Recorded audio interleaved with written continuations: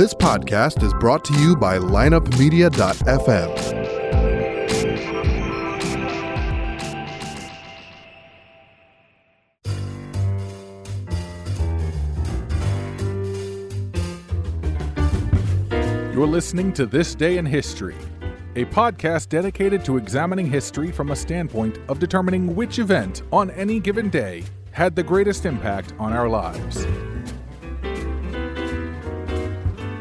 Now your host, Tony Hubert and Armand Kachigian.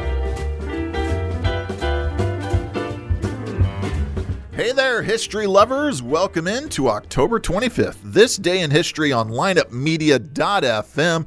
Tony Hubert back with you. Armand Kachigian, my partner as always. Yeah, after a protracted absence. Just 4 days, sir. Where I was forced to work with rank amateurs. Really? Yes. Well, we thank those rank amateurs, Andrew Allen, John, Jack Baldwin, for sitting in, as you call him. Jack.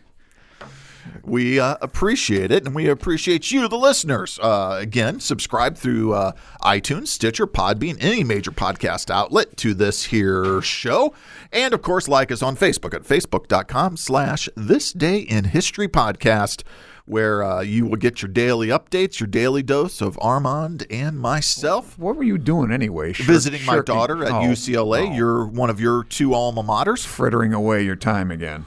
Yeah, did some nice LA things, and go to Randy's Donuts. Yeah, we did actually. On Friday night, we were heading to a concert at the Forum, which is on Manchester, and of course, Randy's is at the intersection of Manchester and the 405, basically, right when you get off there. What is that? 405, Florence, maybe, Manchester. They kind of run parallel. You can't miss it. You Angelinos, you can't miss Randy's. Did you have a fat burger?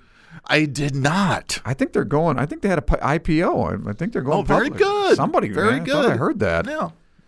Best I had my traditional in and out. No, and you blew I will take you up on the fat burger whenever I drive by one. We did not drive by one. They're all over the place. Yeah. I went to the original El Cholo, where they claim to have invented the nacho chip. Where's that? This one was on the west side of downtown. Did you go to Langer's? No, I have not been yet. I need to, though. Oh, I need to. Yeah, 7th and Alvarado. Okay. Yeah, I was on Alvarado. Yeah, okay. There's another good one on La Cienega, too. The hell's name? And you'll be happy to know that Pink's is now blue for the duration of the World Series. Oh, really? Oh, yeah, it's kind of a cool promotion. Man, that's slanderous. I know, but Pink's was like 100 degrees yesterday for that game? 104. That must be a record. Yeah, that was hot. Well, so was what's his name? Clayton? Yes, he was hot as well. Yeah, he didn't blow it like yesterday. Yeah. It's hard, when a World Series is going, it's hard to even know the city's so damn big, it's hard to even know that the World Series is going on. Well, they have all the flags on there. I know they some do it people for the Lakers. The Lakers, really. Yeah, it's a Laker town at the end of the day. All right, so here we go. Who died today? Who was born today? And, of course, the events that shaped the world we live in. Armand, I start right off the bat with a great one. In fact, I think it takes the cake for everything today. I go to the year 1415. I introduce you to Henry V, King of England, and his sort of, his archers and his infantry. His infantry, by the way, which is pretty lightly armored, they go against the French, heavily armored. Yeah. And we have the Battle of Agincourt on St. Crispin's Day. Yeah, well. Now, do you want to start with St. Crispin's Day? Well, we've talked about this, I think. Two martyred last year. Two martyred twins. No, we're getting repetitive. No, here. we haven't. I've told this story. I checked. We started this show in November. All right, I don't know first program. We missed these guys. Well, they were martyred. These are the saints of the tanners and cobblers and couriers.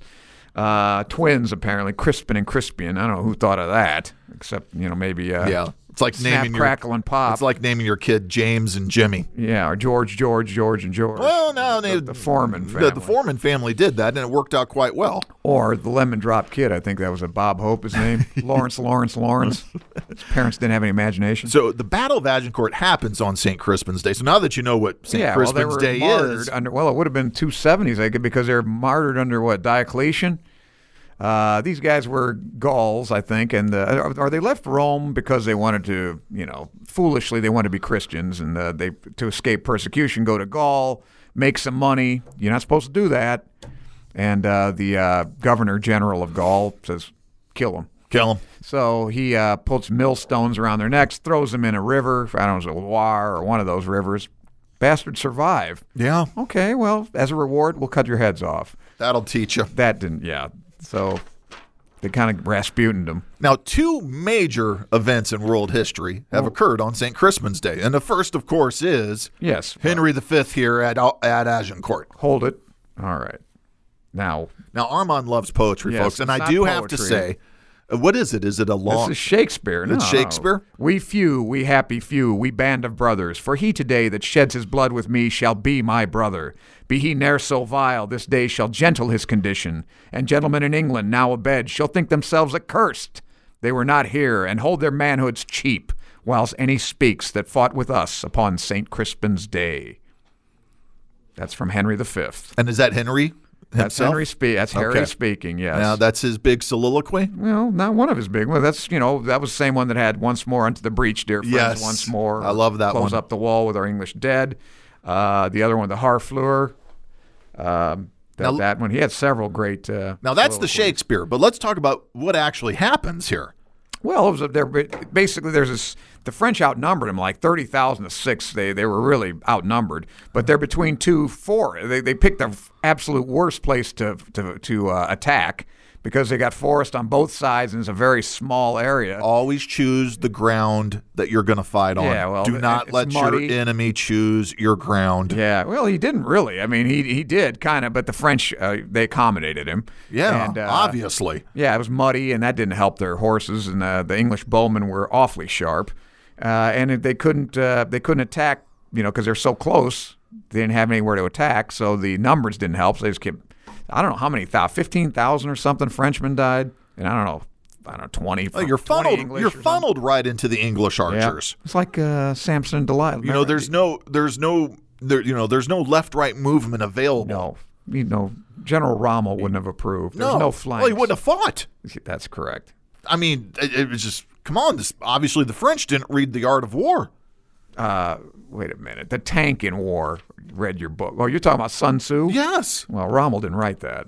I know Rommel didn't write it. Well, that's but your he obviously favorite quote. Didn't. Yeah, from Patton Rommel, it is. You magnificent bastard. I read your book. That's very good, George C. Scott. Well, thank you. Yeah, but come on. I have to break Ava Gardner's arm. This is the classic. We're just going to outnumber them. A pincher movement. No, you're not just going to outnumber them. You're just going to send guys to their death. Well, also the French, as usual, with their typical Gallic esprit de corps. Not esprit de corps, hubris. Hubris. Yeah, think that they're, these Englishmen have been fighting for a long time. They're worn down, which, in a way was true, but we're better soldiers than they are. We got them right where we want them, and they just charge right into it. Yeah. And actually, there were a lot of them taken prisoner. And Henry V, no matter what his reputation is like, hey, I don't have time to mess around with prisoners. So they gave him the old Malmedy. Ooh. And his soldiers themselves wouldn't do it. I want them killed. Okay, well, my personal guards will do it. And they took care of him. I don't know how many prisoners they just hacked to bits. So Henry wasn't that nice a guy. What did this mean for England post-fact? Not a whole hell of a lot, because 15 years later, you got Joan of Arc, and they lost everything in France, almost except for Calais, which Henry VIII lost later. So it just prolonged the war, 100 Years' War, which is how long? 116? Finally, the kid gets it. I didn't want to screw with you today. Right. 1337 to 1453. Yeah, so we're in 1415. Right in the middle of it. We got time to play out yet. Right, there's plenty to go, yeah. I mean, and this is one of the most famous battles. And like Armand said, what's the end result? Not a whole hell of a lot, right? Right. What's the end result of any war? Not a lot. Unfortunately, I don't know why we do it. It's horrible. Savages. The Y chromosome. But that's a big one. Y chromosome. That's a big one. And, of course, it gave us some classic literature. Yeah, read Henry V. And, you won't go wrong. I'm sure there's some good books on it, too, the battle. but it was more or less a slaughter. So I wouldn't waste my time trying to get any kind of military tactics out of this. No, I think you could examine it for what not to do. Now I'm wondering. I don't think it was like the English. It wasn't like Poitiers or Crécy, where the English longbow was the major. That was a weapon that just beat the hell out of the French. This is just the French. This is just archery. Yeah, this is the mud and the topography and the circumstances. Well, heavily armored. But if you want to see a heavily armored cavalry through mud. The best depiction is probably the 1944 version with Laurence Olivier, although all the armor is just like plastic and stuff because they didn't have any. No, they didn't have any metal. Yeah, they're fighting a war. Who's making a film like that in 1944? Anyway? Well, that was kind of to stir the English people. To get the we pride. We kicked the French's ass. Yeah. We can kick Hitler's ass. And, of course, William Walton, I think, did the score, which was excellent. And what's the film again? Henry V. Just Henry V. Yeah. And it's Olivier. Laurence Olivier. Okay. 1944 version. That Branagh made one. Henry 89. V is quoted in Blazing Saddles. Oh, boy. What a waste of a good quotation. What is it? Well, that's the last act of a desperate man, and Howard Johnson replies, I don't care if it's the first act of Henry V. Oh, so it's not quoted per se. It's mentioned. It's referenced. It's alluded to. It's alluded to. 1760, this is the day that George III ascends the throne as King of Great Britain. Yeah. Ooh, the madness wouldn't be occurring not just yet. He's doing okay right now. But the madness is going to set in, and of course he's going to lose. Well, he's going to lose basically the undisturbed paradise of the Americas. Way to go, George III. Well, he had some help, I know he had help, but my goodness, Lord North and those guys weren't that great. How do you look? How do you look at the end of your life? Not that he was looking back, because I don't know that he could see anything. No, he was out of his mind. Yeah, he was. But how do you? Porphyria. Yeah, I mean, how do you just? I lost a whole continent. I'm the monarch who lost a whole continent. They lost more. Well, hey, listen, Churchill lost more than that. Oh, I know. You want to talk about people that lost things? Well, it wasn't Churchill's fault, really. It was Roosevelt's fault. He was more worried about the British Empire than the Russian. But we know what I think about him. Oh, I know you hate Roosevelt. Yes, I do. In fact, there's a birthday that you forgot. All right. I got to look up his date. Good. Because I want to mention this guy and his book. Okay, a couple more events before we do the birthdays here. The War of 1812. This is the date that the USS United States. Oh yeah, of Decatur. Course, commanded by Decatur, Stephen Decatur, and he captures the British frigate, the Macedonian. Good, this is the United States Navy's feeling its oats here, starting to get its groove on. This Macedonian, I think they used that ship. We captured it and used it in our Navy. Absolutely. And I think it fought the Tripolitan pirates with that baby. You did? So it went over to Tripoli with it? Some good service. That's beautiful. 1854, the Crimean War. This is the day. Oh, by the way, the captain of that, William Fitzroy, I don't think he's any relation to the guy on the Beagle, but he was. You mean on the Macedonian? Yeah, the Macedonian. Yeah, he was noted for. He's kind of like a Captain Bligh, except probably worse. Oh yeah, caught a sailor drunk once and gave him 48 lashes, which is like 4 times. What you're supposed prescribed punishment. Yeah, and the bosun I don't think wanted to do it, so he got. Keel hauled or something. This guy was bad news, and he stole from the men and sold their rations. Sure, good captain. Yeah, no, that's the Admiralty at its finest, huh? Swabberdeck, Mr. Christian. So the Crimean War in 1854 on October the 25th, we have Balaclava, the Battle of Balaclava. Yeah, part of which was the charge of the Light Brigade. You want to do that? Want to do what? Well, you're charge of the Light Brigade. Rendition. Well, I can punch it up. Dramatic renditions by Armand Kachigian. Yes, dramatic readings by the great tragedian.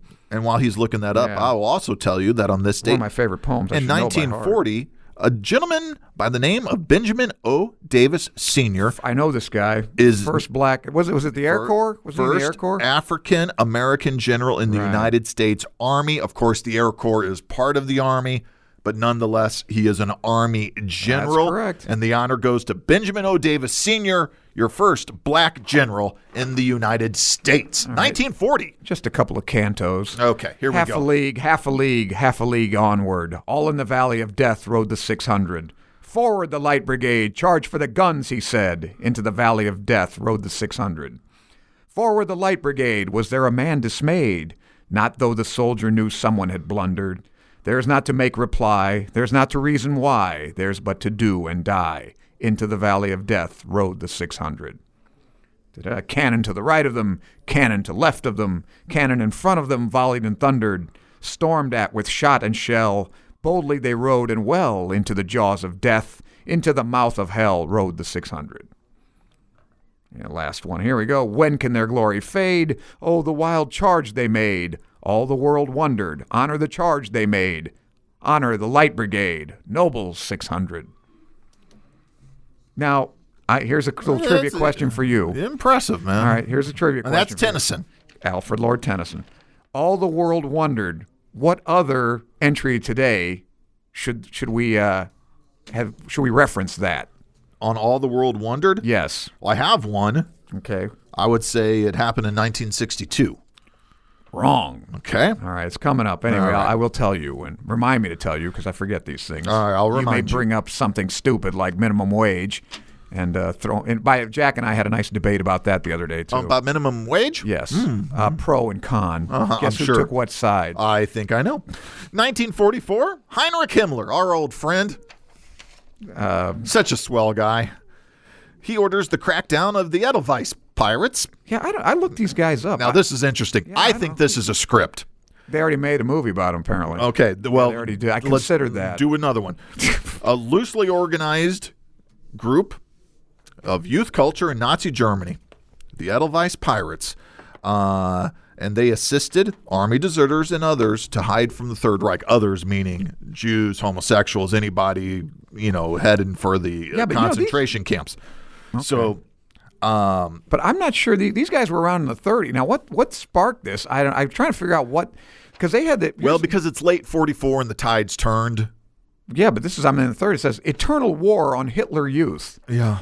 Which I don't know what their hard-on was on the Hitler youth, but apparently they busted some heads themselves before the war. I mean, this is not only during. I don't know. It would be interesting where these guys sprang up from, because besides going camping and hiking and playing around probably in I don't know the Black Mountains or Black Forest. I don't know where the hell they would go. Well, it's look. I mean, sounds like an LGBT band to me. No, I don't think so. I think that was frowned. I think that was. Like the brown shirts. I think that was frowned upon by Himmler. Yeah, well, it wasn't by Ernst Röhm. No, it wasn't. Night of the Long Knives. Now, the same day that Himmler's cracking down on a bunch of kids in Nazi Germany. Yeah.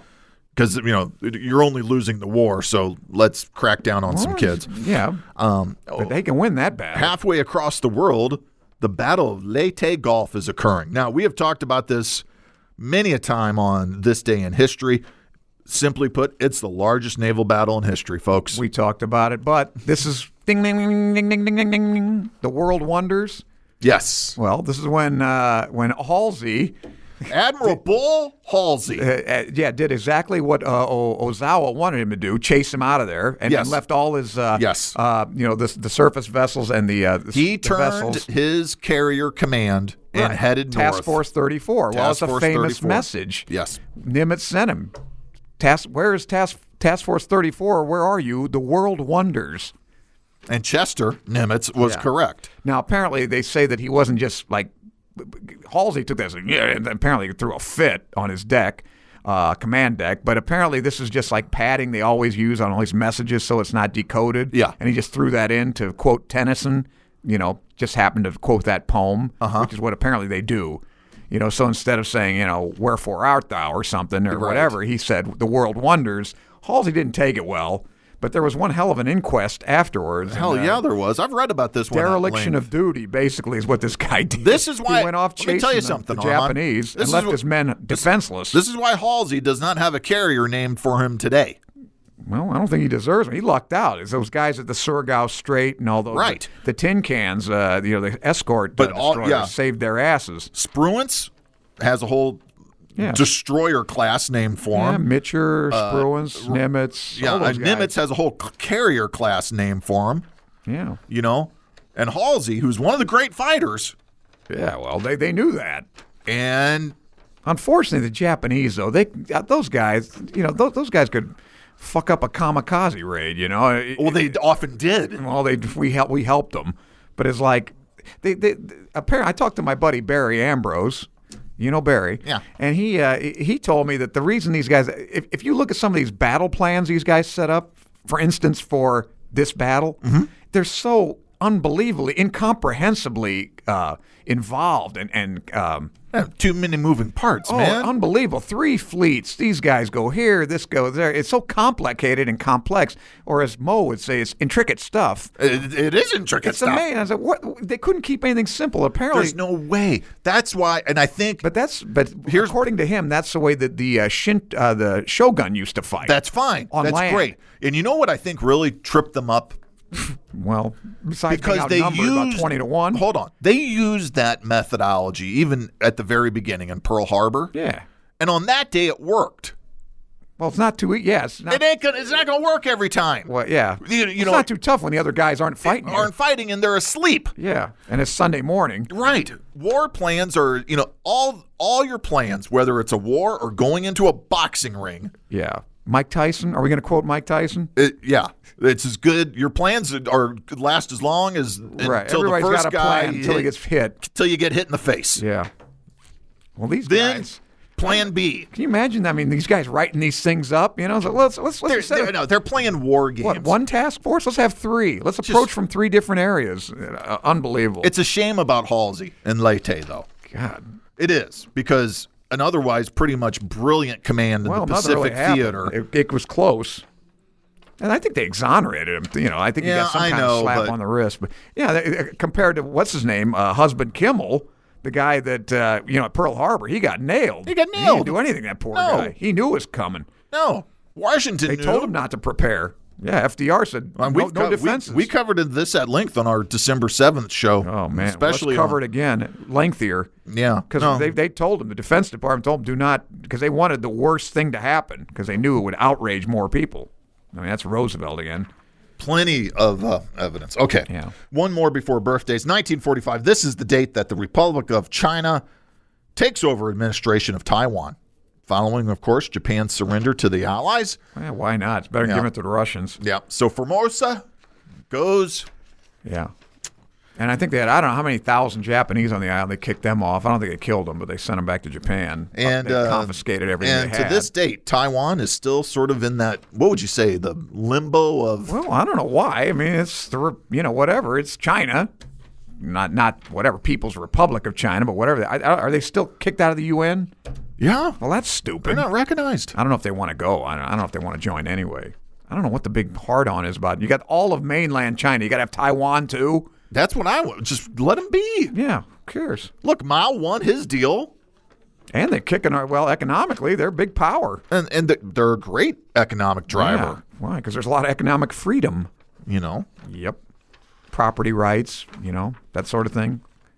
Enforcement of the law. Got friends from Taiwan. Listen to this show. I had some good friends from Taiwan. Love to hear more on the history. Smart guys. On the history of that relationship between those two countries.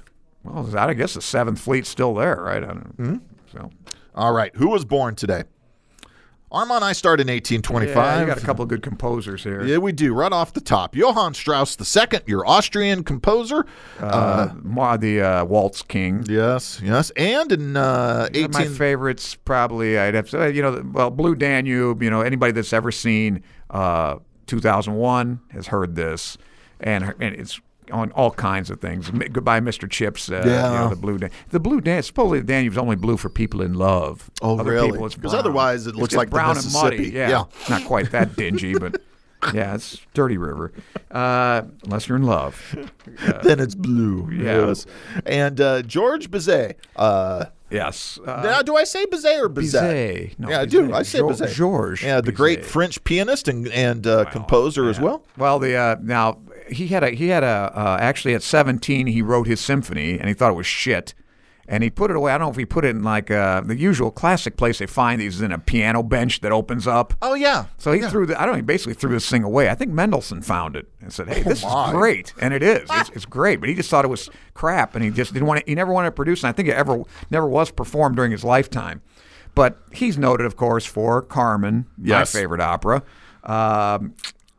Oh boy! And we went over the guy who wrote that. Isn't that Victorien Sardou? What do you call that? The libretto. Well, he didn't do the libretto, but he did what the novella it's based on. I think that's Sardou. Okay. And of course, if you want to do yourself a favor, we were talking about my favorite baritone the other day, Robert Merrill, who died. You were gone, playing around, having hot dogs at Pink's. Yeah. Robert Merrill and UC Bierling. Check it out. They do the aria from the Pearl Fishers, which is just unbelievable. I will check that out. You can't play it today? I love a good aria. Are we hooked up? You don't like sound in this. I want this sound. I'll put my phone to the microphone. How about you post it to our Facebook page, Armand? I don't know how to do that. I'll show you. All right. Anyway, George Bizet, too bad. Carmen was a big flop, pretty much. This guy'd be dangerous if he was computer literate. Listen, I'll Thank just God put it he's on my not. phone. Anyway, Carmen was not a big success upon its initial performance, and that apparently, well, on the day he dies, we'll go into that, but that kind of hastened his death. He died young. Hell of a composer. 1864, happy birthday to John Francis Dodge, one of the two Dodge brothers. Got to be Dodge, yeah. If you've Wilmerding, Mail Brothers, 28. Dodge Brothers, late 29. Day at the races. You know, he got a car for that? Just because he said that, they gave him a car? Great. The history of the Dodge Motor Company is really good. There was a History Channel series, the sort of the cars that built America, where the Dodges and how it's all intertwined. Yeah. I mean, everything is intertwined in the automobile. We often think today 3 distinct separate companies. Yeah, it's not really how it happened. Well, now they're owned by Fiat, right? Which is a slap in the face to America. It is. I mean, I had Dodge growing up. My dad was a Dodge guy, so we had Dodge. We had a Chrysler LeBaron. Yeah. Did John Voight own it by chance before you? John Voight? Yeah. Oh, really? Is he advertised? I don't know. Seinfeld reference. Oh, God. 1881. No comprende. Pablo Picasso is born. Oh, was I didn't notice this. You got a favorite Picasso? I don't know. I guess the one with the most eyes.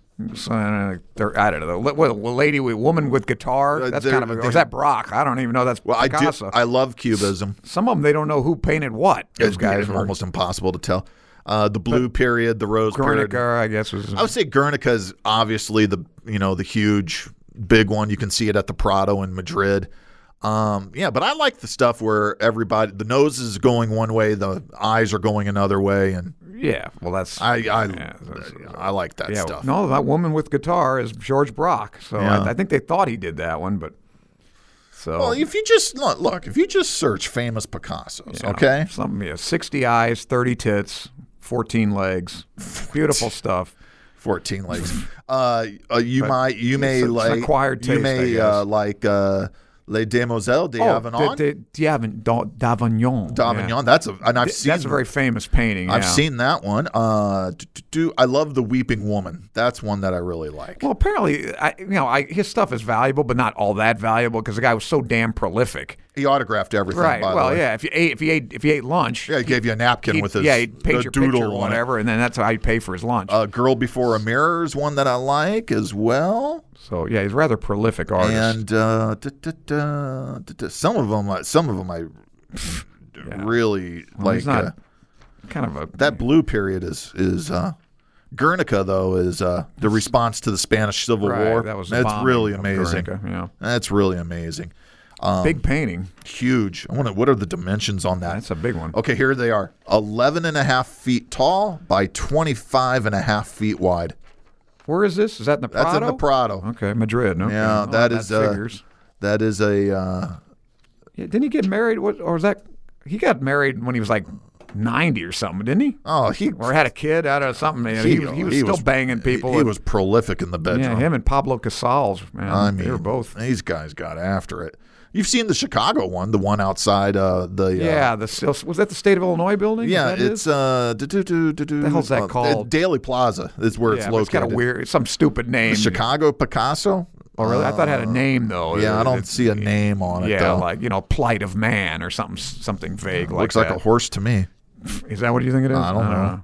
Yeah, I like the work though, man. I always do. Okay. Chicago's got a lot of them too. I'll stick to. Happy birthday, Pablo. Caravaggio. 1912, Jack Kent Cooke, great businessman and sports team owner, Washington Redskins, Los Angeles Lakers. Born on the same day as Jack Kent Cooke, Minnie Pearl. Wait a minute. I got an 1882. Hey, we're talking about Minnie Pearl. $1.98 hat. That's there we go. Know. Thank you. Howdy. That's about all you got to know about Minnie Pearl. 1882, John T. Flynn, who wrote The Roosevelt Myth, a book everybody should read. I think it's on Kindle, and I think it's very cheap. Read it. You'll hate his guts as much as I do. Don't go to Kindle. Go to audible.com or amazon.com through our website this day. I'll look it up right now because I want everybody to read this book. Podcast.com. Click the Amazon banner and read The Roosevelt Myth. Yeah, by John T. Flynn. All right. Now, 1913. One of the great Nazis ever. Klaus Barbie. What a name. I'm sure he'll appreciate that plug you gave him. Well, he lived to be, Yeah, the Butcher of Lyon. Yeah, I mean, he made it to 1991. Well, because I think the British, say, hey, listen, how did you interrogate prisoners? Teach us. Yeah, they found his MI5 ass. used him. Yeah, well, but they still didn't kill him. They, between he and Von Bulow, they really kind of killed that name Klaus, too. Oh, I got bad news for you. Fats Domino passed away today, by the way. Did he really? Yes. Oh, that is bad news. It's coming up in death. So did Robert Guillaume. Yesterday. That was yesterday. Roosevelt Myth is actually free. Oh. How do you like that? That's great. Go get it. Well, I don't know. That's not good for us. I want you to buy it on Amazon. I like to give our listeners... The whole friggin' book is free. I like to give our listeners something. Wow, read it. God, it don't cost nothing. Yeah, don't cost nothing. All right. Klaus Barbie. Now, I would have loved to hunted Nazis. There's none left to hunt. Well, not of the original Nazis. Well, Nazi hunting in the American South. This guy was a little different, though. He wasn't like, at one of the concentration camps. He's just a captain. He was a Gestapo guy, and he was in charge of, I guess, the garrison or whatever in, Lyon, France. Yeah. And, he had a nasty habit of, he'd electrocute you, he'd skin you alive, make you have sex with a dog, things like that. The guy had a lot of... the guy had some imagination about how he tortured people, break your bones, the usual standard stuff. But he had a few twists of his own. So, yeah, he was actually the Butcher of Lyon. So psychopath. Where do you think he is right now? What, Circle of Hell? Yes. Ooh, well, there's only 3 that are in the devil's mouth.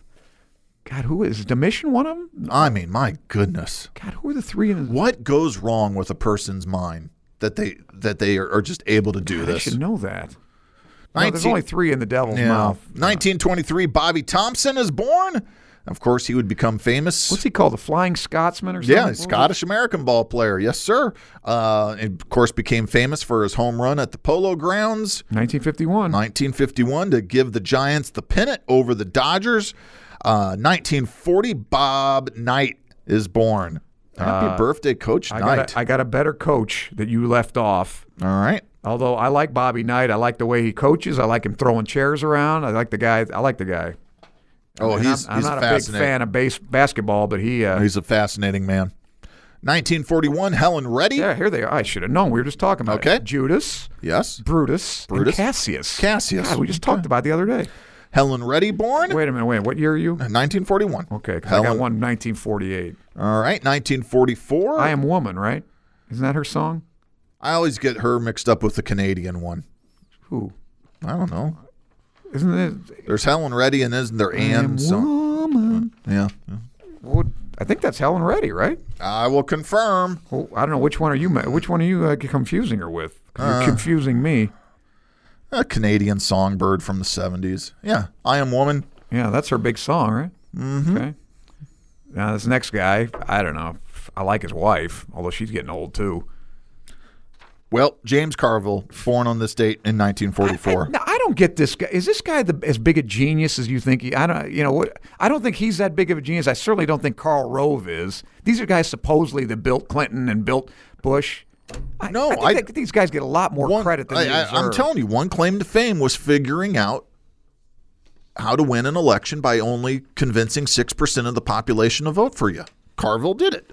I don't bother you. The reason he won is obvious because Perot ran. That screwed everything. Well, he had nothing to do with that. Yeah, but he knew he did not need. Okay. Well, then what do you think? Rove did the same thing? Because he's supposedly the architect of this great victory. Yes, I think Rove did the same. That is why we've and you can blame Carville for this. That is why from that point you have seen the just incredible concentration of playing to that small base. Because the way the elections split historically, 40% are always going one way, 40% are always going another. Okay, by that theory then. That leaves you 20%. Out of that 20%, 5% always break one way, 5% have always broken another of the undecideds. Yeah. That leaves you with 10%. If you get 6%, you win the election. I don't buy that. Because, okay, why would everything be more polarized? And you would think because these people that are the undecideds right in the middle, these are the people that would be the most, quote, I thought that moderate. Too. Yeah, I thought that too. We're not more moderate. We're more polarized than ever. So I don't understand because you got to get the vote out. Correct. So I don't buy that whole doctrine then. So none of that makes any sense to me. You play to that base. And of all the people you wouldn't think would win, Trump would be the last one to win it, playing for 6% who are like, this mobile, amorphous kind of malleable, elastic voters. He'd be the last guy, unless, I don't know, with Clinton as his opponent. I guess I don't know. I just know if. But even look at that doctrine. There. It's even look at the returns from this election, though. Okay. It was close. Oh, I think they're always going to be close. They're always going to be close. I mean, 63 million vote for Clinton, 60 million vote for Trump. The Electoral College breakout is. Hey, let me ask you something. Goes in his favor. You were just in California. How's it going with the secession out there? Didn't hear a peep about it. You're kidding. No, did not hear a peep. No signs, no billboards. Nothing. I thought that was gaining momentum out. Nothing. No. I wouldn't have a problem with it. No, they got wildfires to worry about. Once they put that out, I guess. I thought the petition was getting.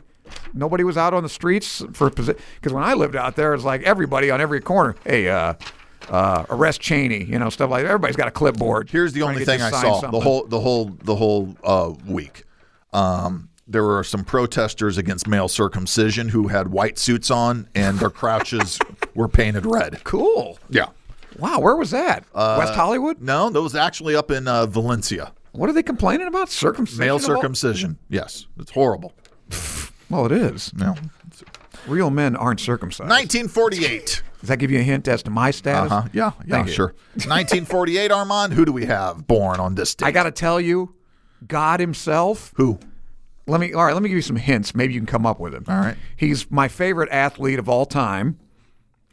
Right there. Okay, what's my sport? Wrestling. Okay. Whom would that be? Actually, who would that be? I don't know. Come on. Gorgeous George. The greatest wrestler this country has ever, or any country has ever produced. He was born in Waterloo, Iowa. He wears glasses. He's getting bald now. I don't know. He has 20 national championships as a coach. Oh, wow. Wow. Yeah. I don't know. Who? Dan Gable. Oh, Dan Gable. My God. Even Tom Cruise thinks he's the greatest guy. Even Tom Cruise. Well, that's because Tom Cruise when he's not under the influence of Scientology. Wants to wrestle with Dan Gable. One of his more lucid moments, hey, everybody knows. Frank Gifford, when he did Wide World of Sports, most dedicated athlete I've ever seen in any sport. That's quite an accolade. Dan Gable. Especially from Gifford. A few things he's done. Let me give you a few. He pinned his way through the national championships. He won the Midlands as a freshman, which is tougher than nationals. I think he won I don't know how many, 7 or 8 straight Midlands. World champion, Olympic champion, didn't get 1 point scored against him. Oh my all God. The time, all the while he had no cartilage in his knee. Oh. It's like bone on bone. Nobody thought he could even walk. And the guy's wrestling. This guy is an athlete. Dan Gable. And then, like I said, he coached the University of Iowa, 20 national championships. Wow. That's impressive. Yeah. That's impressive. This guy, happy birthday, Dan. It's on YouTube. Watch anything at the Dan Gable. And they had the ESPN thing. What was that, 30 at 30s or whatever? Yeah. What is the name of that? They had one on Dan Gable. Foxcatcher. Yeah, but not that. But isn't it 30 on 30? Or what was the name of the show? 30 for 30. 30 for 30. I think they one on Dan Gable, and then they also had a couple of actual documentaries, which I believe are on YouTube. Let me give you a little story about what happened with this guy. It was his family in Waterloo, Iowa. He was him, his mother and father, and his sister. His mother and father and he went fishing. They go on this overnight trip. They come back. His sister has been murdered. Oh my God! By a neighbor who was nutso. Yeah. And came over and I guess tried to rape her or whatever. Kills her. And from that moment on, Gable was like 11. And it was like from that moment on, everything was wrestling more or less to keep his mom and dad's minds off that, to quote entertain them. Yeah. And he won 181 straight matches, lost his last match to Larry Owings from the University of Washington. That's on YouTube also at Northwestern University. Wow. So there you go. Now, that's the birthday of the day. That is something. He is 69. 1957, Nancy Cartwright is born. You know who she is? Isn't she the voice of Bart Simpson? Yeah, yes. Of course I know. And in 1984, Katy Perry is born. You probably don't know who that is, Armand, but you should go look that up. The voice of Homer Simpson? No. Oh. That's Dan Marge. Castellaneta. That is Julie Kavner. I know who... Yeardley Smith. Yeah, but who's the little baby? Oh. Elizabeth Taylor. She was the voice. The one time Maggie spoke, it was Elizabeth Taylor. I think somebody's got to do the sucking sound, but Yep. Okay. All right. Back to the events. In 1962, we got the Cuban Missile Crisis. Well, these are the 13 days in October. We'll have plenty of days to discuss this. But this is the date that, well, the ambassador to the UN, Adlai Stevenson, that egghead shows Egghead.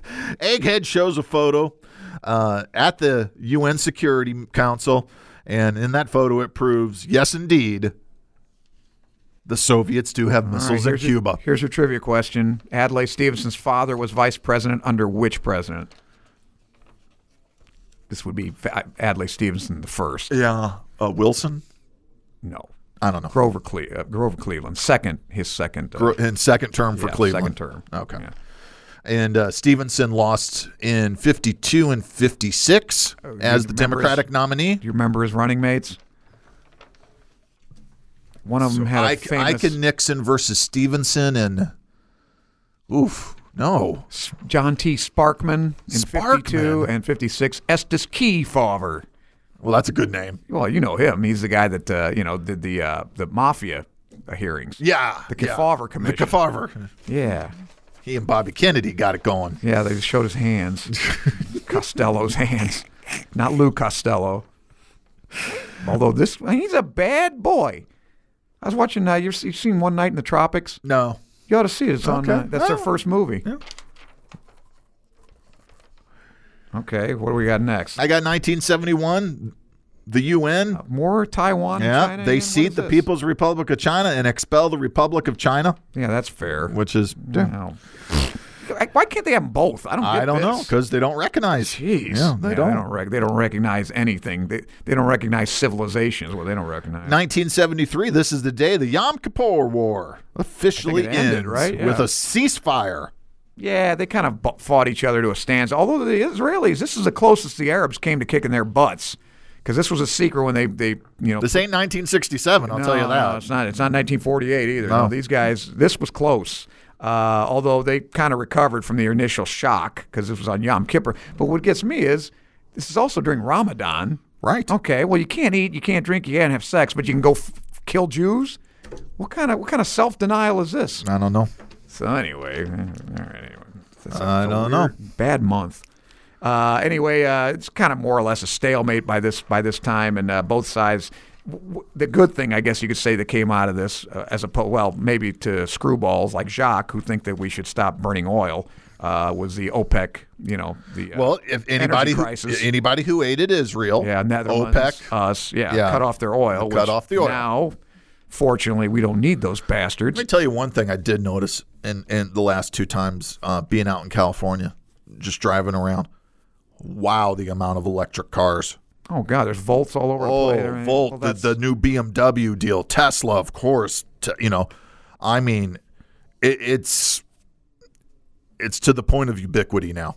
Well, I mean, I don't know. The other thing where are all the charging stations? I guess they're around everywhere. I'm seeing more and more. Okay, yeah. I'm seeing more and more. In fact, parking at garages, it used to be, I'd say 5 years ago, there'd be 2 or 3 spots. Now we parked in a couple garages where, I mean, it's 15, 20 spots for charging. You do know, though, the irony of all this is those things probably use more fossil fuel energy than any other car. That's my whole thing. Two things. The rare earths they need for the batteries. You got to tell me how you're getting the electricity. Right. Well, because if you're burning fossil fuel to do it, maybe it's less altogether, but you're still saving doing somewhat. it. Yeah, you are. Okay. Something is happening. And then I still need to know what's going to happen to that battery. That and finding the rare earths and whatever to make the battery cost a lot of energy to find that stuff and mine it. Consult our friends and followers of Surreal Talk. Oh, I don't have to. I know it's a boondoggle, but I will. Well, there's a reason that certain areas of the earth are in perpetual war. Yeah, well, rare earths, yeah. Cadmium being one of them. Cadmium. Cadmium? Yes. Cadmium. I've heard that about Afghanistan. Cadmus, I've heard that about Afghanistan. I've also heard that about Western Africa. Well, China's apparently got a lot of these too. But, yeah. We don't fight them, but okay. Good point. Anyway, like I said, was going to say the only good thing that happened about this war is that both sides, Sadat finally came to his senses and said, I'd rather make peace. Well, you did get to Camp David about, 4 to 5 years later? Yeah, which got him blown away. Which then eventually gets grenades, him killed. Sadat was actually a pretty reasonable guy. Totally a reasonable guy. Well, so's this, what's his name? I like Begin? that. DeSisi. Oh, yeah. This guy. Yeah, I like him too. I feel bad for Egypt. I like the Egyptians. Yeah, they're on the right side. I really feel bad That's for why Egypt, they're ostracized. man. I mean, they're trying to get along. They're smart. Oh, enough's enough. And I want to go there so badly, Armand. I really want to visit. Too hot. Yeah, but I want to do the Nile cruise. I want to see Luxor. I want to see all those things. And go to Luxor in Vegas. Same thing. It's better. Well, the buffet's probably better. Yeah. I want a malt today, by the way. Okay, 1983. Now, what do you do days after your Marines are killed in Beirut, Lebanon? Get the hell out. That's what you do. Okay. Well, no, you invade a Caribbean island is what you do. 6 days after their prime minister of Grenada, Prime Minister Maurice Bishop, and several supporters, they're executed in a coup d'etat.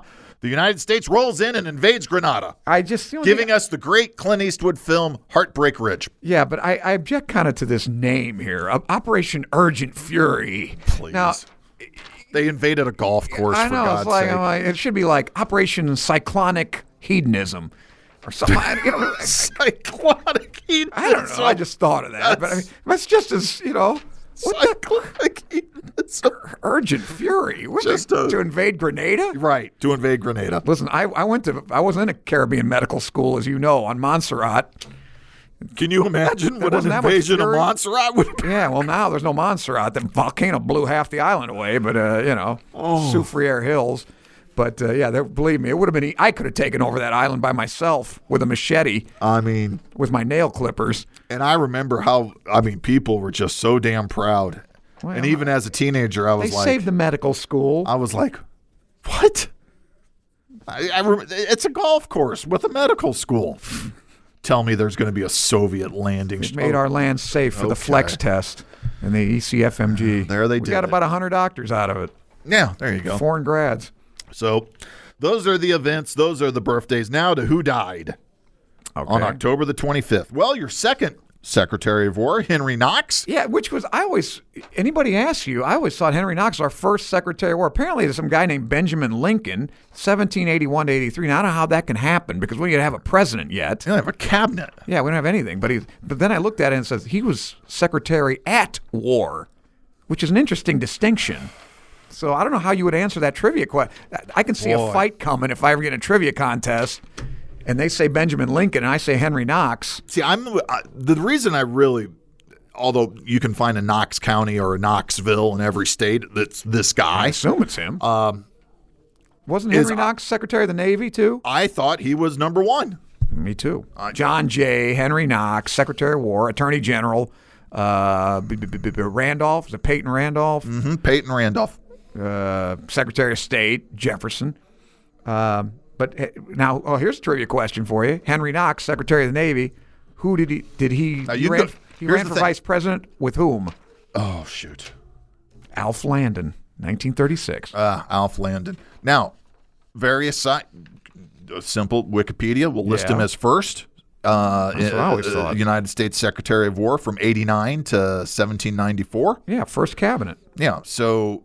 But this Benjamin Lincoln, that's why it says second. I'm going to give it to Knox.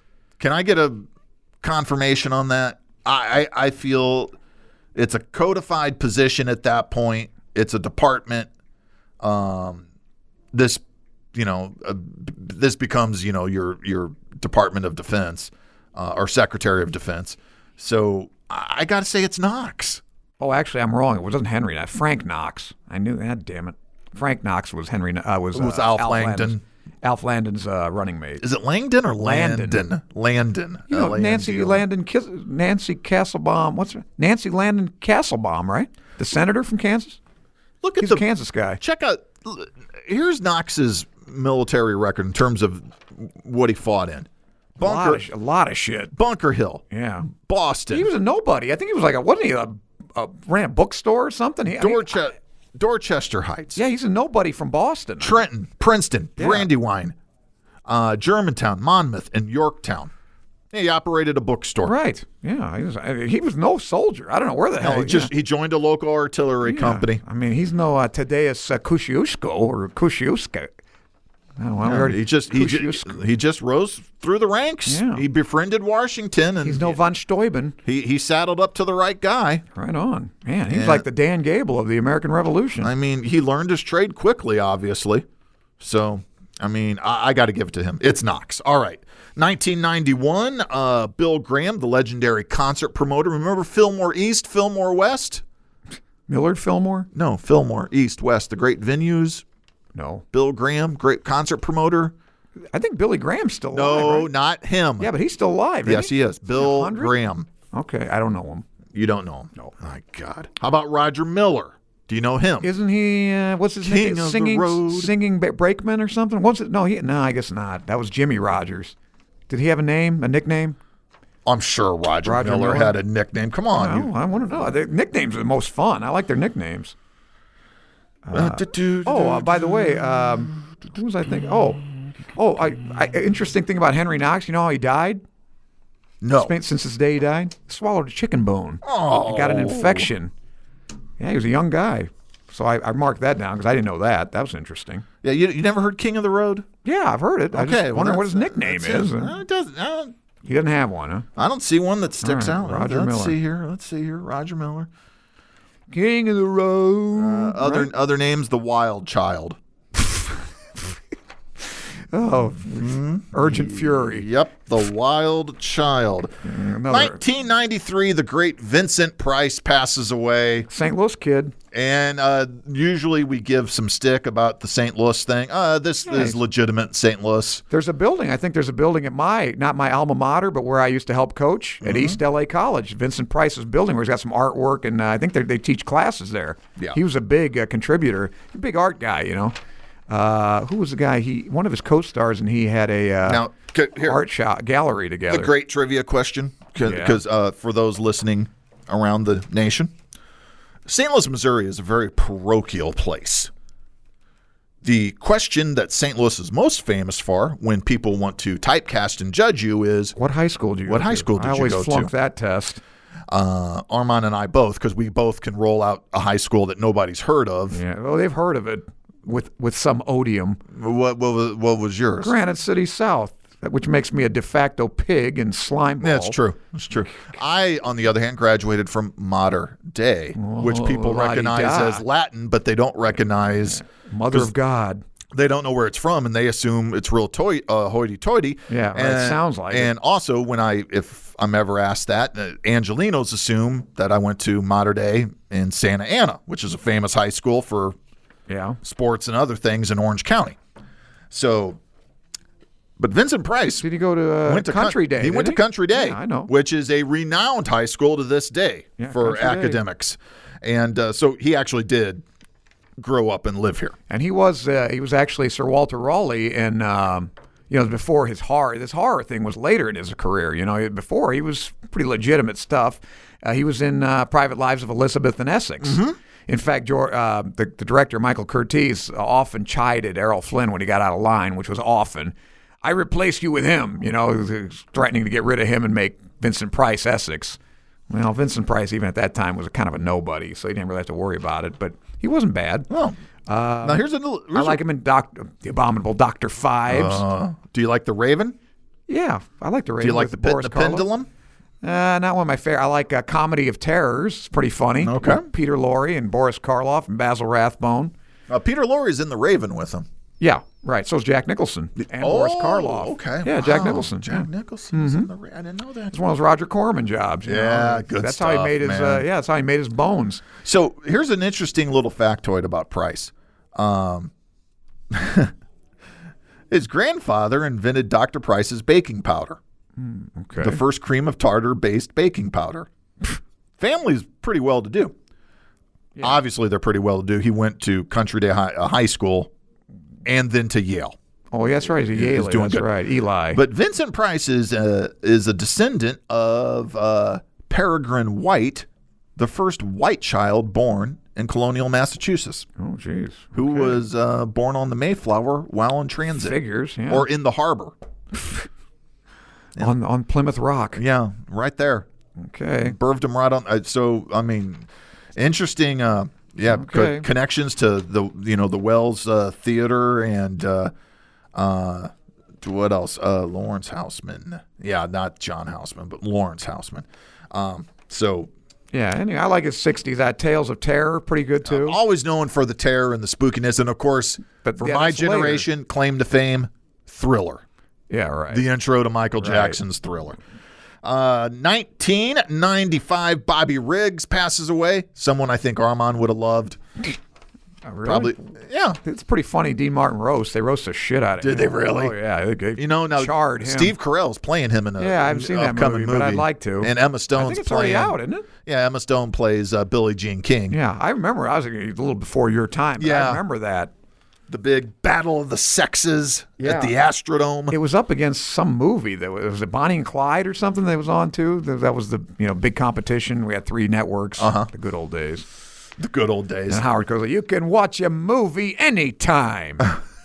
This is an event."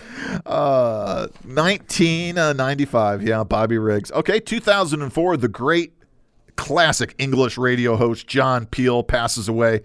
The Peel Sessions being legendary for music aficionados. Armand, never heard of him, I'm sure. Of course, I've heard of Robert Peel. No, you should. John Peel, you would like this man's work. 2005, Wellington Mara. Who? New York Giants owner, amongst other things. Boy, they suck. 2013, Hal Needham. Yeah, I think he did Hooper and a lot of films I liked as a kid. I think he did the Cannonball Run, didn't he? Yes. The first one was pretty funny. The second one was awful. Wasn't it always Hal Needham Presents or something like that? Hal Needham Production or whatever. Right. Yeah, I like his. He and Burt Reynolds obviously had a pretty good relationship there. Make some big hits. Let's see here. I'm going to go to his IMDb. Let's see what old Hal's got going on. I think my favorite would probably be Hooper. That was a pretty good movie. Ooh, French Connection. He's a stunt guy on. Yeah, I was gonna say the stunts a lot of William stunts. Friedkin. Yeah. Yeah. Tobruk, the Ballad of oh wow, man, this guy's career is unbelievable. Tobruk in the 50s. That one, he's been around that long. Well, I guess he will. See, when was he born? Yeah, 31. So sure. Okay, I'm looking at the late 70s here. A Star Is Born. He's on that as a stunt. Okay. Yeah, I didn't like that movie. I like the original Janet Gaynor one. Oh, that's true. That's true. And the one with Judy Garland's pretty good too. Let's see what he directed here. Well, boy, it's hard to beat this. Smokey and the Bandit, of course. Right. Which, I mean, there's American cinema, and then there's American cinema. Yeah, Jackie Gleason steals the show on that one. Steals it. I mean, you have to give him an Oscar. We did give the recipe for a Diablo sandwich. We have covered the Diablo sandwich. Consult the archive. Hooper. Right. Smokey and the Bandit 2, which not so great. The Cannonball Run. Yeah, that was a good one. That was pretty good. Roger Moore. Yes. Was good. Megaforce.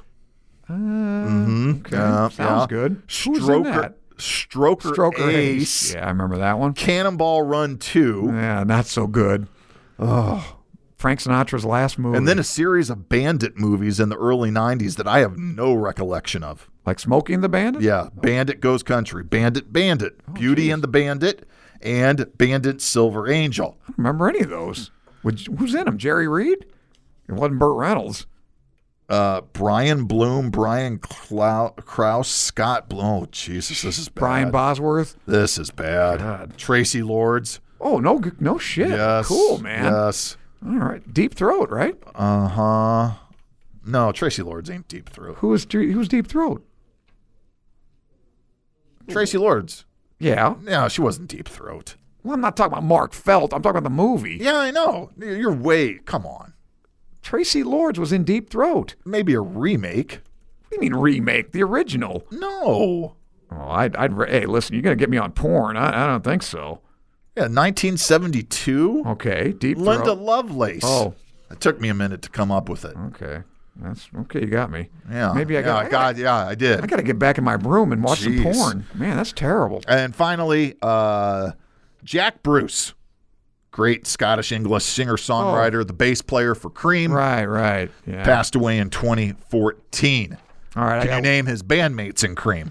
Well, Clapton, I guess. Well, right? Jimmy Page. No. Jeff Beck. No. Cream. Ginger Baker. There you go. You do know something about pop culture. Yeah. I applaud you. Cream, yeah. Let's see. I also know something about the Mob, 1957. I don't know how you left this guy out. The Mad Hatter, the High Lord Executioner, the Lord High Executioner. There you go. Albert Anastasia. Albert Murder Anastasia. Incorporated. One of my favorites. He and now this guy, believe me, at least he's not an anti-Semite because he and Louis Lepke Buchhalter, they ran Murder Incorporated. He got blowed away today on this date in 57, would have been 60 years ago. He's in a barbershop. Poor guy's just sitting there getting a shave. Yeah. 5 guys come in, the barbershop quintet, and start firing away at him. Now listen, so he gets out of his chair and attacks them, right? There's only one little problem. He's attacking the guys in the mirror. So they blew him away. But it's a real classic. You'll see, if you see his photo, you see 100. It might have even been in The Godfather, maybe, where he's wrapped up in all the white towels and everything, and the sheets and everything. He's he's a bloody mess. Yeah, it's one of the most famous gangland pictures of all time. But that was, he was. I think that was the Profacis got him. Or the Patriarchas from Boston came down. He was trying to be one of the, always looking to be big boss or whatever. He was the Gambino family. That was at the, it was at the Sheraton in New York. That's where he's getting his, the barbershop, where he got it. Anyway, this is about a month before Appalachian, too, so he wasn't in on that. We'll discuss that next month. But Appalachian 2, the sequel. Yeah, well, there's got to be another one. Albert Anastasia, big-time killer. They don't know how many guys he bumped off, but it was a lot. So when they put a contract out on you, Luciano or something, they sent for him. All right, Armand. October 25th, that's a wrap, folks. It's in the books. Done, dusted, and it's history. Thank you to our producer, Andrew Allen, and thank you to you, the listeners, for tuning in to this podcast. Don't forget, like us on Facebook, facebook.com/thisdayinhistorypodcast, and follow us on Instagram as well, if you like, and subscribe through iTunes, Stitcher, or Podbean. When October 26 rolls around, we will be right here to tell you about it at lineupmedia.fm.